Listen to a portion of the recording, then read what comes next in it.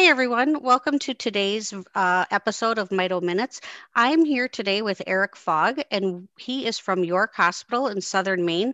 Erich is an expert in COVID preparedness and has been selected to be on numerous community boards, helping different communities and small hospitals be prepared and be proactive in working with the COVID outbreak. Erich has a wealth of information that I'm excited to share with all of you. And one of the things we're going to hit on is with our Mito community, we really need our folks to be prepared. And we are going to talk about having a flu box there in your house with the necessary items in the box to help you be prepared so that you can try to avoid any sort of medical intervention or being in an ER situation. And then Erich also has some great insight in just staying healthy from in a social aspect to social distancing. What is the masks? How should we be washing our hands? Just all kinds of great ways to ride out this last tailwind of COVID. So Erich, thank you for joining us today. Did I hit all the highlights? Absolutely, you did, and it's really a pleasure pleasure to be here. I really enjoy talking about this topic. Unfortunately, we've had to talk a lot about it recently, given the nature of this pandemic. So glad to share whatever knowledge that I have, and look forward to it. So thanks for having me. Oh, we are so thrilled to have you here with us today. As I mentioned, you are the preparedness expert for York Hospital in Southern Maine. And I know a lot of people, when they look at the COVID maps, go, oh, well, Maine doesn't really seem to be in a huge outbreak. But you shared with me pre-interview that per capita, your your testing and your outbreaks are just as significant as other hospitals or other areas in the country, just given your geographics. So could you just tell us a little bit about how you've set up your testing situations and your ability to contact trace and try to keep everything confined and moving forward in a positive way in Maine? Sure, and it's a great question. And to your point, yes, Maine has been somewhat lucky. We certainly were in the early part of this and through the summer. Even going back to October, we had a state positivity rate of 0.5%. But as we sit here today, we're at over 5% prevalence. So although 5% sounds not as bad as other states, what's concerning is it's a tenfold increase in such a short period of time. So this is what folks refer to as exponential growth. And that's a concerning thing from an epidemiological standpoint of what's happening in community. So it is certainly an issue in our community. As a matter of fact, our healthcare system at York Hospital is dealing with an outbreak even involving our caregivers as part of our medical surgical team. So this is in our backyard, it's in our front yard, it's in not only our doorstep, but it's in our house now. So it's certainly been a challenging time here. So as you mentioned, we recognized early on in this pandemic that we were going to have to get into the testing business, not only to support our healthcare system, but also to support our community. And we were lucky enough, we had a location that housed one of our walk-ins only about a mile from our main campus. And it used to be an old car dealership. So it had this enormous parking lot attached to it with a portico over it. So it quickly became like a logical place to launch a drive-through test site. And we Excellent. opened up a drive-through test site in May. And if you remember early on, as part of this, testing wasn't readily available early on. So we were simply testing people that met very, very strict criteria established by the CDC. So you had to actually have symptoms consistent with COVID-19, or you had to have a known exposure with somebody. So we were probably testing 30 to 50 people a day in our small community here. Well, Maine had an executive order that if you were traveling into the state, that still exists today, that you need to quarantine for 14 days. And Maine, like even the state that you're talking to me from, is a very popular summer destination. And so there was a lot of pressure on the governor and on the state to have some compromise to both protect the citizens of Maine, but also to allow folks to come visit the state and have some economy to support our summer tourism business, which Maine really lives off summer tourism. It's what keeps the states healthy economically. And so as part of that compromise, the state reached out to us at York Hospital. We're in the southernmost port. We're at mile marker 7. So as you kind of go from New Hampshire into the state of Maine through I-95, we're the first health system you bump into. So they reached out to us to support a mechanism to offer testing to people coming to travel into the state. And as such, they provided us with 4 Abbott instruments that do the rapid molecular testing, and they provided us with the test kits to do so. So we not only had a need in our community and our healthcare system to test, we're also partnering with the state of Maine. So by July 1st, we had that stood up, and we went from testing, 30 to 50 people a day. Now we were up early on 150, 200, 200 plus, and Wow. by August, we were well close to 300 patients a day, particularly around holidays like the 4th of July. So we got really good at testing. We learned a lot about it. We developed a platform where people could schedule these appointments. We had both a rapid program. It had a limited capacity. Like I said, we only had 4 instruments. Each test takes 15 minutes to run. So I could only do about 12 tests per hour on that.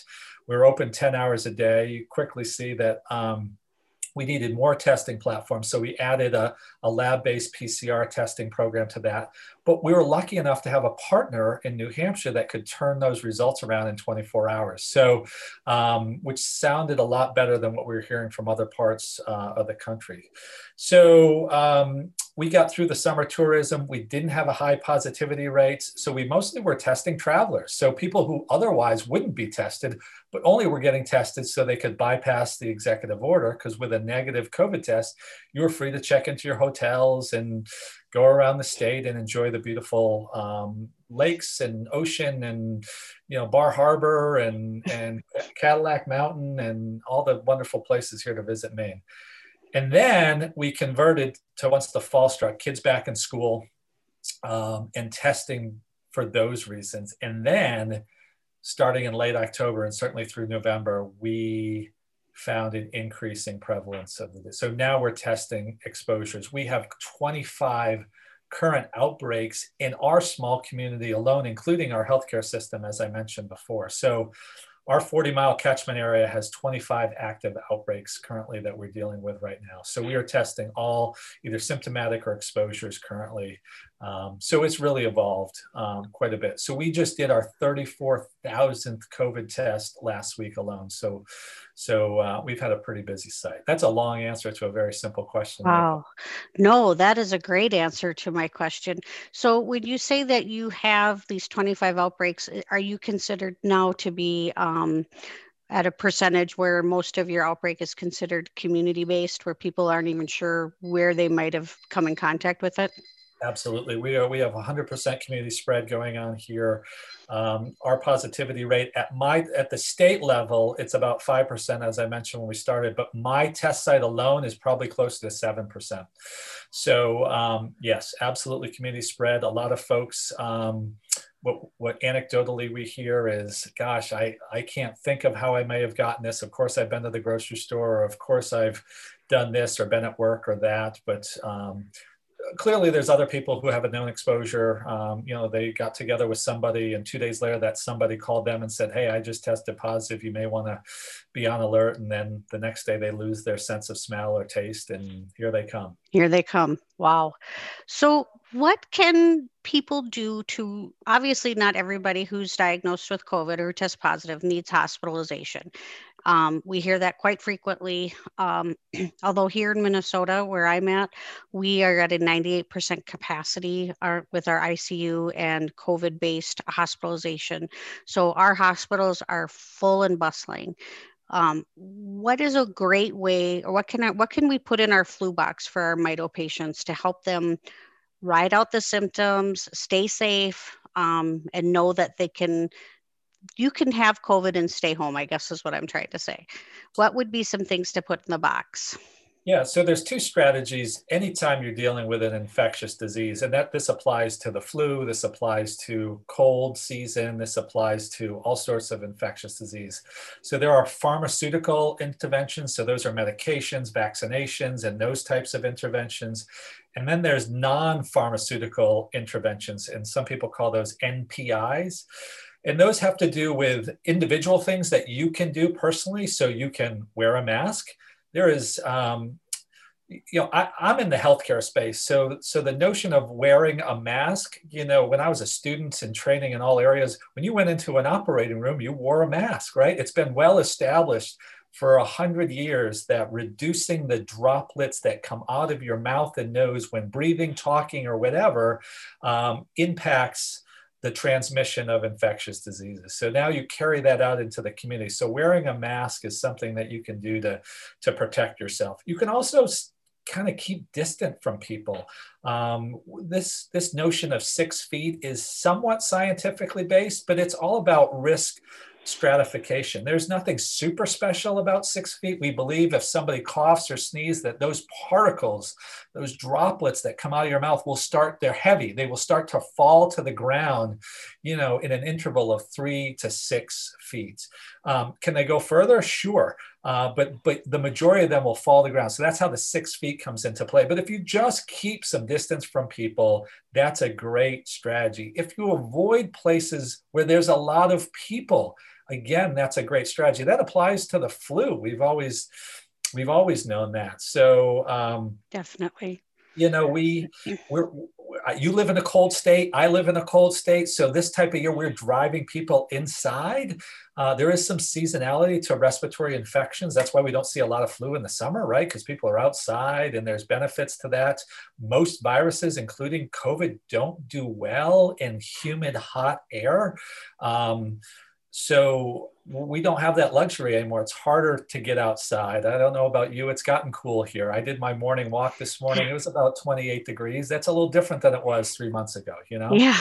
We're So at a high of 19 today, so I got 10 degrees on you you today. do, So, yeah. but the bottom line is we're inside a little bit more. So we have to be Definitely. careful about that. Diseases spread more readily when you're inside, particularly if there's not great ventilation, if there's not open spaces, if you can't crack a window.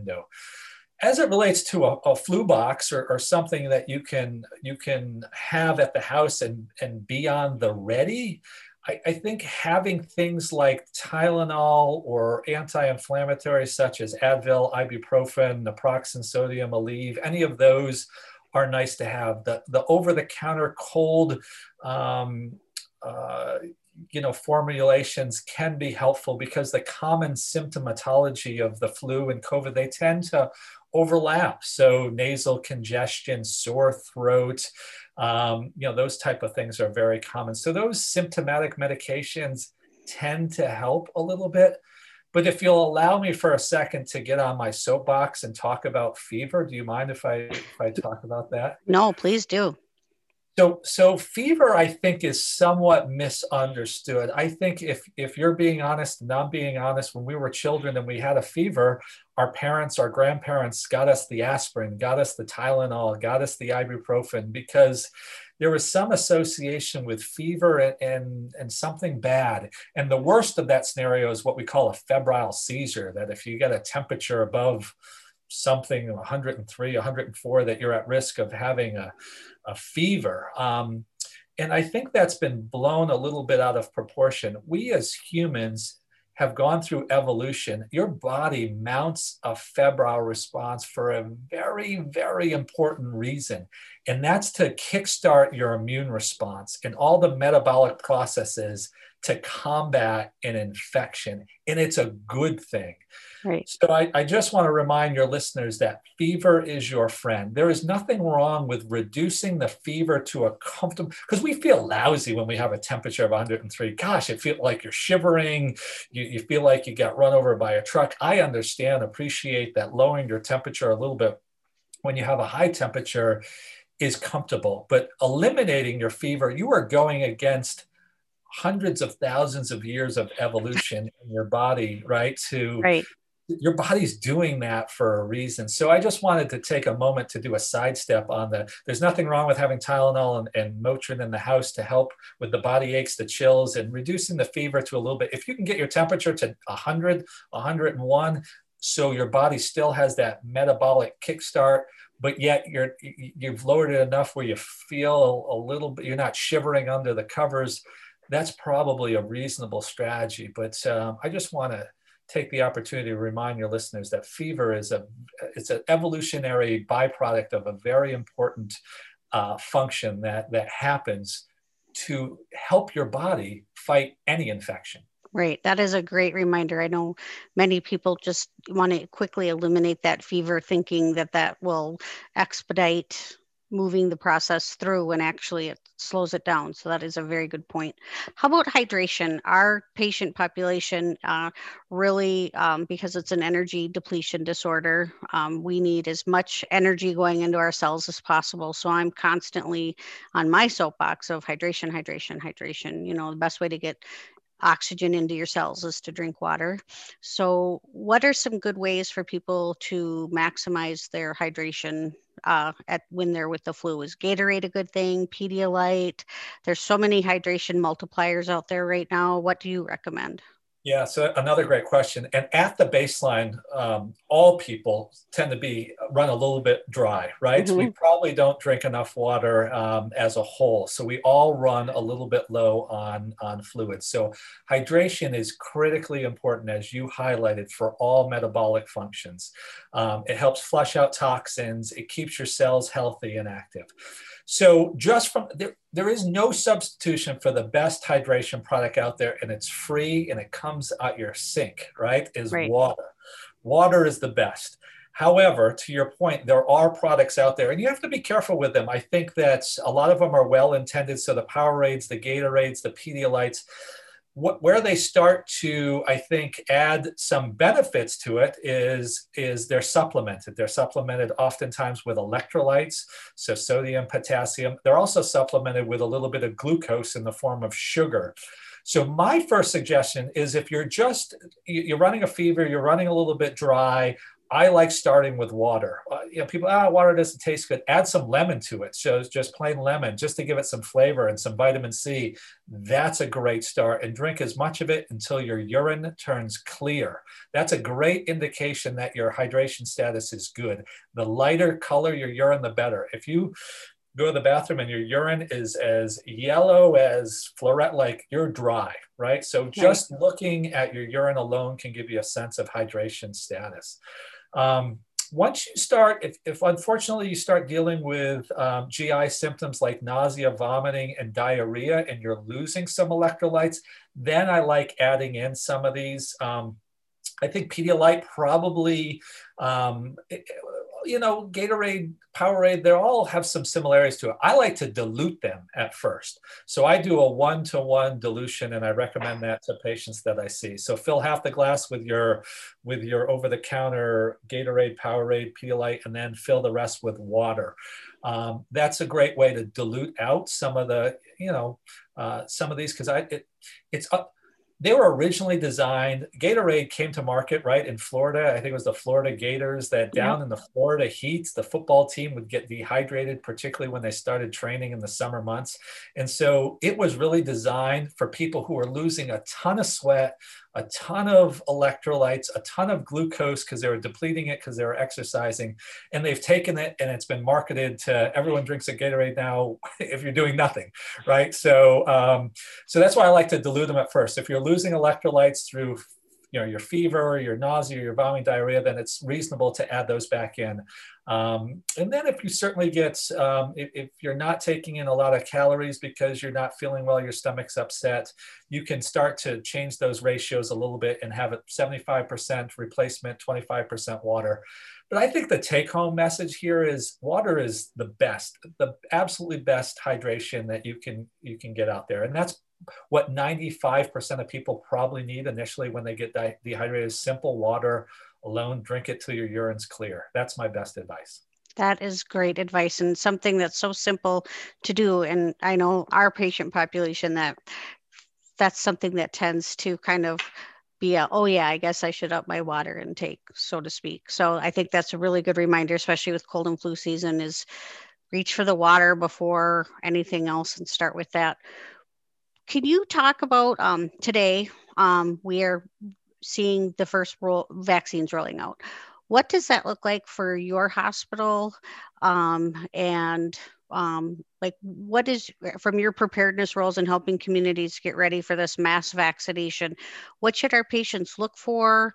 Um, you and I spoke briefly about how there's the schedule of 1A, 1B, who's in line for what. How do our patients find out like what their eligibility is? What do you know about the vaccine and how excited are you?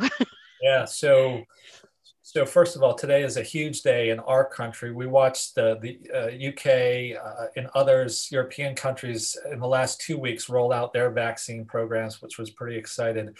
Last Thursday, the advisory committee recommended to the FDA emergency use authorization, which the FDA, as of like Friday night, I think it was last week, granted that. And over the weekend, we saw mobilization at several of these Pfizer distribution centers. So let's be clear, it was the Pfizer product that was the first one that got through emergency use authorization. I think it's important to actually talk about that for 1 second. So what emergency use authorization is a mechanism that the that the FDA, the Food and Drug Administration, can use to allow let's say a medication or a product to go out to the community based on some safety data that comes from phase 3 trials without the entire study coming to fruition yet. In other words, if the data suggests that this product has a significant benefit to society and to the community, and there is some understanding of the side effect and safety profile where the benefit outweighs the risk,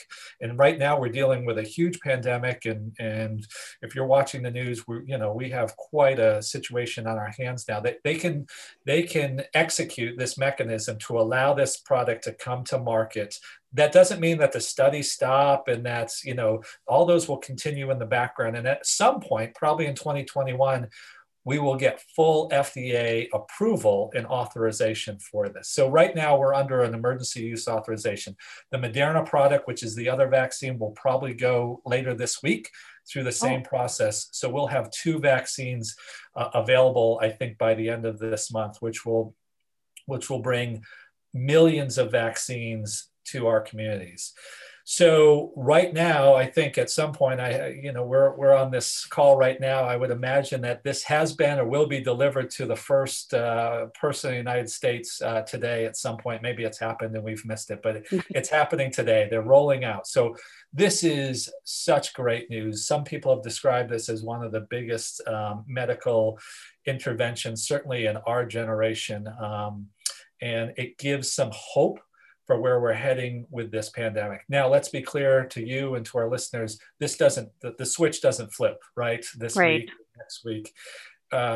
Consider the numbers right now. We're reporting well over 200,000 cases per day in this country. We're talking about 3,000 people a day still dying in this country. This vaccine rollout during this critical numbers is like trying to put out a forest fire with a garden hose. It's going to take some time. So we got some work to do. There is a light at the end of the tunnel, but the expression "it's darkest before dawn" probably is applying. We've heard those reports from the CDC that we're probably, have some pretty staggering numbers roll through the end of this year and into January. But with the hope of a vaccine and a second vaccine coming to market, this is huge news and very, very encouraging. How it looks for us. So the federal government has purchased millions of these vaccines, and the Pfizer product has been approved and it's already being shipped out. So states then receive the allocation based on population size and numbers and all that.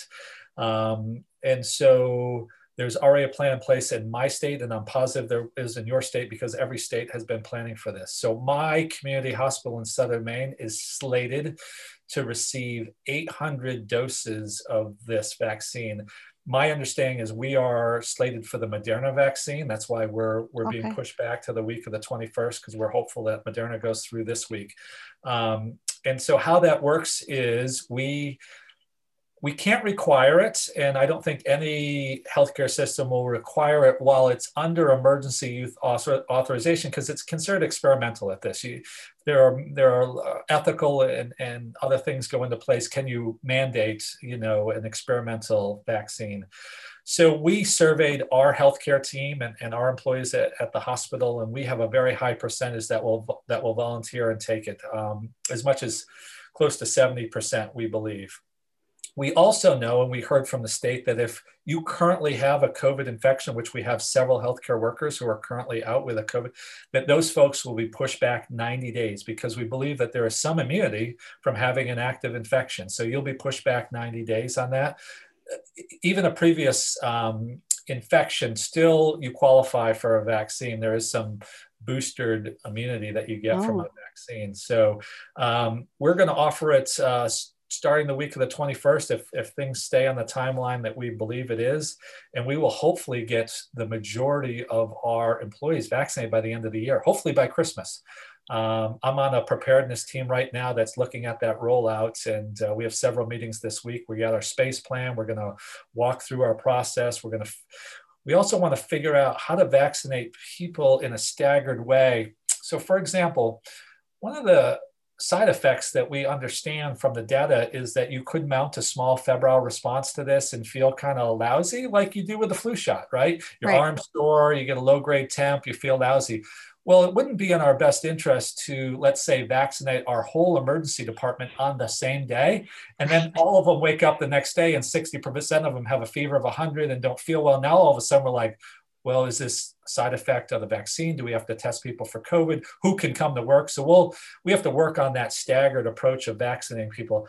Ideally, I think we want to vaccinate somebody the day before they have an off day in their clinical schedule. So if they were to have a minor side effect to the vaccine, that would, most of these mitigate by 24 hours is our understanding, 12 to 24 hours. So those are all the logistics going into place. But the bottom line, we have vaccine that's been allocated, slated to be delivered, and we're developing our protocol to roll that out to our employees.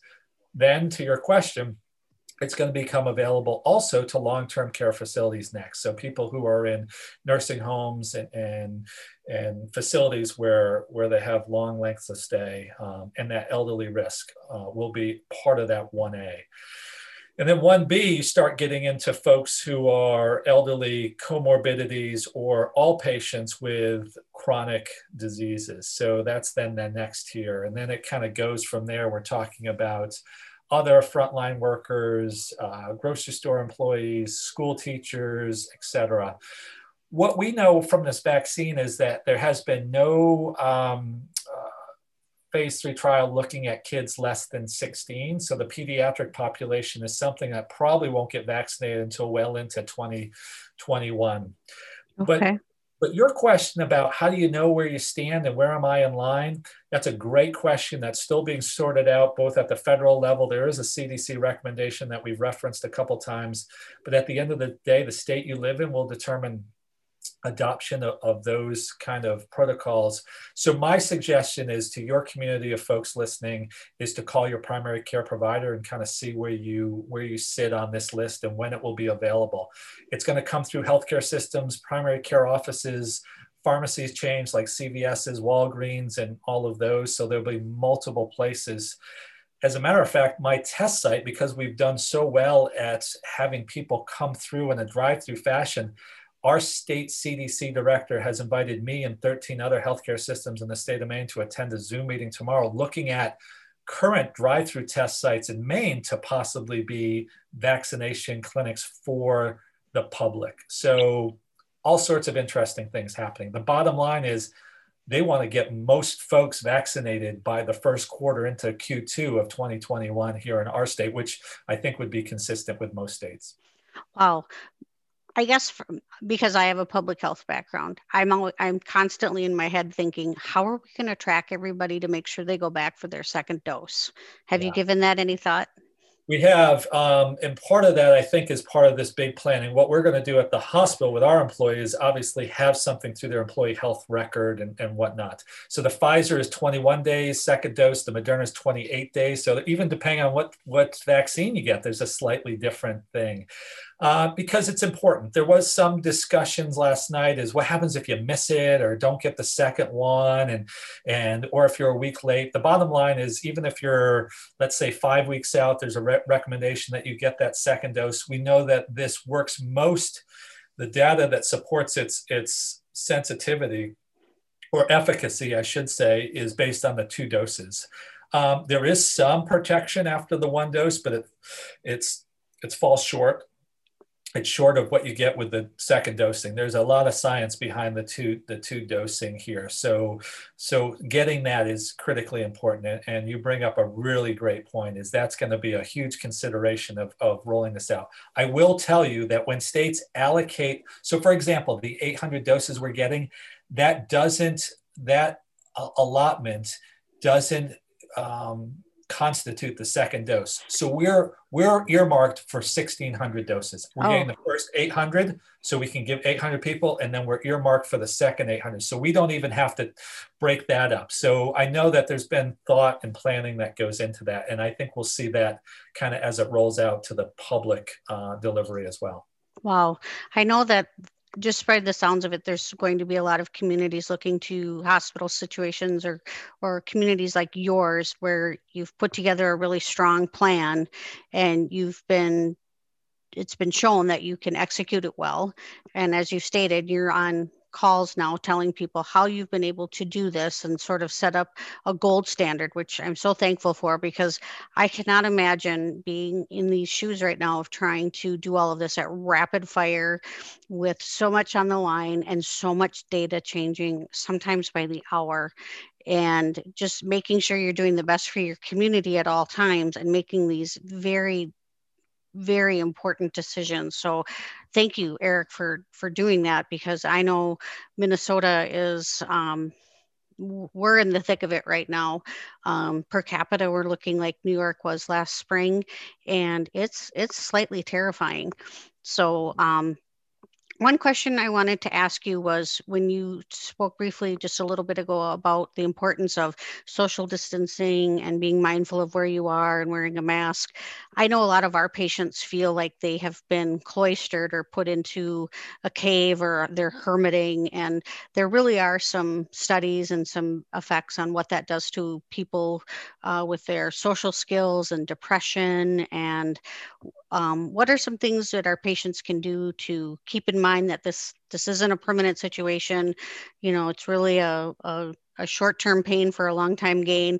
What do you know about it, and what recommendations do you have for everybody to get through the next, I'm just going to be liberal on this and say 120 days? Yeah. Well, the best parallels that I can draw are to elderly population. I have parents who are in their late 70s and early 80s. I know it's impacted them, and I know the challenges that go into it. So I can only imagine how it impacts your audience and your folks as well. I wish I had the foresight to buy Zoom stock, a year ago.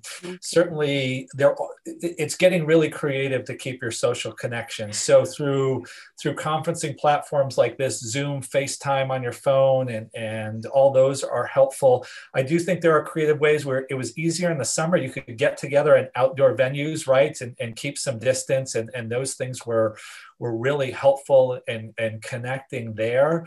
I think it's really important to keep those social connections. We know that they're critically important to your health and well-being. So even just picking up the phone and I talk to my parents twice a day, just to check in and hear their voice and let them know I'm thinking about them and that sort of thing. We did the Zoom Thanksgiving, a few weeks ago, where we connected my sister in Rhode Island, who normally would come up with her family, and my folks in the next town over, and all those. Was it the same? Absolutely not. Did we miss getting together? Of course we did. I told my parents last night, I said, with the thought of them possibly getting vaccinated as recently as January, that that there is so much now to be more hopeful about, that we got some challenging days ahead, of course, and you highlighted what's going on in your state, and it's true in many states, but there is an end game, right? There is an end game to this that we can all appreciate. All plagues all pandemics have come to an end, in the history of humankind, whether True. it's recent 2009 H1N1 flu, or it's the polio outbreaks in the 40s and 50s that my father can still that he couldn't go swimming in the river back in that was his mother's instruction. You couldn't go to public pools because of the fears, and so this will end, and people just got to hold on tight and hunker down, because wouldn't it be sad and upsetting if you were to develop the infection and have some long-term sequelae of it a month before you were out of the woods, so to speak. We've come so far, and I imagine your audience and your listeners have done a phenomenal job of fighting this back and pushing back against this and whatnot. It's just that last push. We're turning the corner. A few months left of this, and we should be in a much better place by March, April 2021. With a lot of us, if I'm vaccinated and I feel really good about that, my ability to go see my parents greatly improves. Right. Sooner than later. There is hope. Hang in there, I guess, is my continue doing what you're doing. Stay connected with your social groups as best you can, and this is gonna get better soon. Right. You know what? It's so obvious, but it was so nice to hear you say that all pandemics and plagues end. There is an end, and civilization did carry on. So I think that's important to remember for everybody, that this, it's not to trivialize it, but this too will end. And you are right. We are definitely today seeing the very small light at the end of this long tunnel that we've been in. So, I am thankful for that. So it feels like forever, and it's been awful because we don't have anything to compare it to. But everyone's talked about the 1918 Spanish flu that lasted, a good almost 3 years. They highlight the 1 year, but that dragged on. There were several, the fact that modern science has brought a vaccine to market in less than a year, I don't think anyone can comprehend the meaning of that. Even, measles took 4 years. That was the quickest. Prior to this, measles vaccine took 4 years to come to market. So we can applaud our advances in science that have gotten us through this in a little bit quicker. It feels like forever. I get it. We're going to look back, we're going to talk about this and say, remember 2020, it's going to be that thing that stuck out, no doubt about it. But in many ways, and it's hard to see that now, I get it, but we'll look back and say we actually kind of lucked out. There will be another one that will come along, but it's just part of the nature of human existence, is battling infectious diseases. But gosh, the one thing I'll take away from this is many lessons learned, and it's been a challenge for so many people. But we really will look back at this and say we quickly, as a society, figured this out. Within 2 weeks of identifying the virus, we had already sequenced the genome that already started the vaccine.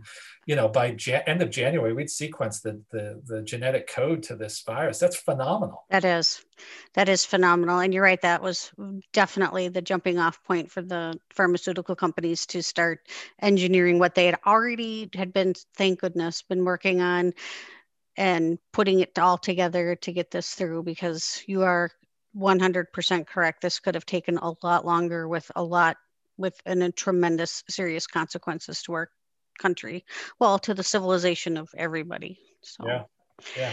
okay, well, I appreciate your time, but I have to go into rapid fire. This is a part of the podcast that we just ask some questions just to see where you're at, and just have a little bit of fun. So, first question: what is a show that you've binged and thoroughly enjoyed? So me and my family just finished the Queen's Gambit, which is a Netflix, and I was resistant. I saw it get really popular in October. It came out. I was like, "Gosh, I don't really play chess. I don't get it." But boom, loved it. Check Loved it out. it. Yep, same here. What is your favorite, never will forget concert or live performance or something? Gosh, I saw Billy Joel and Elton John dueling pianos in Atlanta, Georgia, 20 years ago, and it stands out as just a phenomenal show. Oh my gosh, that would have been. Oh, I can't imagine seeing Elton John live. Okay, what is your favorite meal? I gotta say that I guess a pasta meal, a good Italian meal is hard to beat. I'm lucky enough to live close to Boston in the North End, so can't go wrong with a good Italian meal. Can't go wrong with that at all. And then last, if we were to get a snapshot of something part of your ordinary day that brings you great joy, what would that be? I have a daughter who's in college who came home 2 weeks before Christmas because she's a senior. Her school went stay in place or shelter in place with some rising numbers, and it's a great reminder of family connection and being close and having dinner together and sharing in some moments that probably would have been different if this wasn't here. She would be off to college doing her thing. And listen, I want her to get back to that. She's a student athlete who's in her senior year, hopeful to have a Hmm. spring lacrosse season. But I'm grateful for the opportunity for our family to share meals every night. I'm a lacrosse mom too. My daughter played lacrosse in college, and you're right. There is for us parents, it's wonderful to have our chickadees come back to the nest Yeah. and have these different experiences, but we know in our heart that it's best for them to be out there doing what they're doing.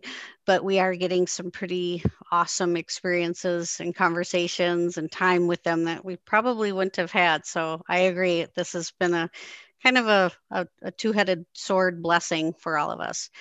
Well, Well, Erich, one thing you didn't ask me that you warned me you might is what book I'm reading. I do oh want to yeah, share this with your listeners. So I picked up Apollo's Arrow, okay, and check it out. Apollo's Arrow is written by a physician slash researcher at Yale. It's about this COVID pandemic, but it's written for someone like me to really enjoy, who's in the middle of it, but also to the layperson. It's a really great book describing the impact of coronavirus, how it's similar to past pandemics in the past, what we've learned. Easy, fun read, interesting. Apollo's Arrow. Check it out. okay, definitely. Oh, thank you for that reminder. I just wrote that down. I will definitely be putting that on my Barnes and Noble Nook. So that's great. I Thank you. don't get any kickback on that. I don't know the author personally, but I've enjoyed the book and I thought I'd share it. No, no, I love that. I like to get personal recommendations, and Lord knows I'm reading a lot lately, so that's great. So thank you. And thank you so much for coming on our podcast today. I really appreciate all of your time and your insight. I could probably chit chat with you for hours. You are right up my bailiwick with all of your insight on this and the preparedness and all of the mechanics of behind the scenes on how this is all going to work. And you've really given me a lot to smile and feel hopeful about today, Erich. So thank you so much for that. Well, you can always reach out again if you ever want to do this again. Things are Okay. evolving and changing, so keep me on your speed dial. But also, I just want to wish you and all your listeners stay healthy, hang in there, happy holidays, and 2021, much better year. Much better year, right? It's got to be. It's just got to be. Thank you. Thank you. And happy holidays to you as well. Bye bye.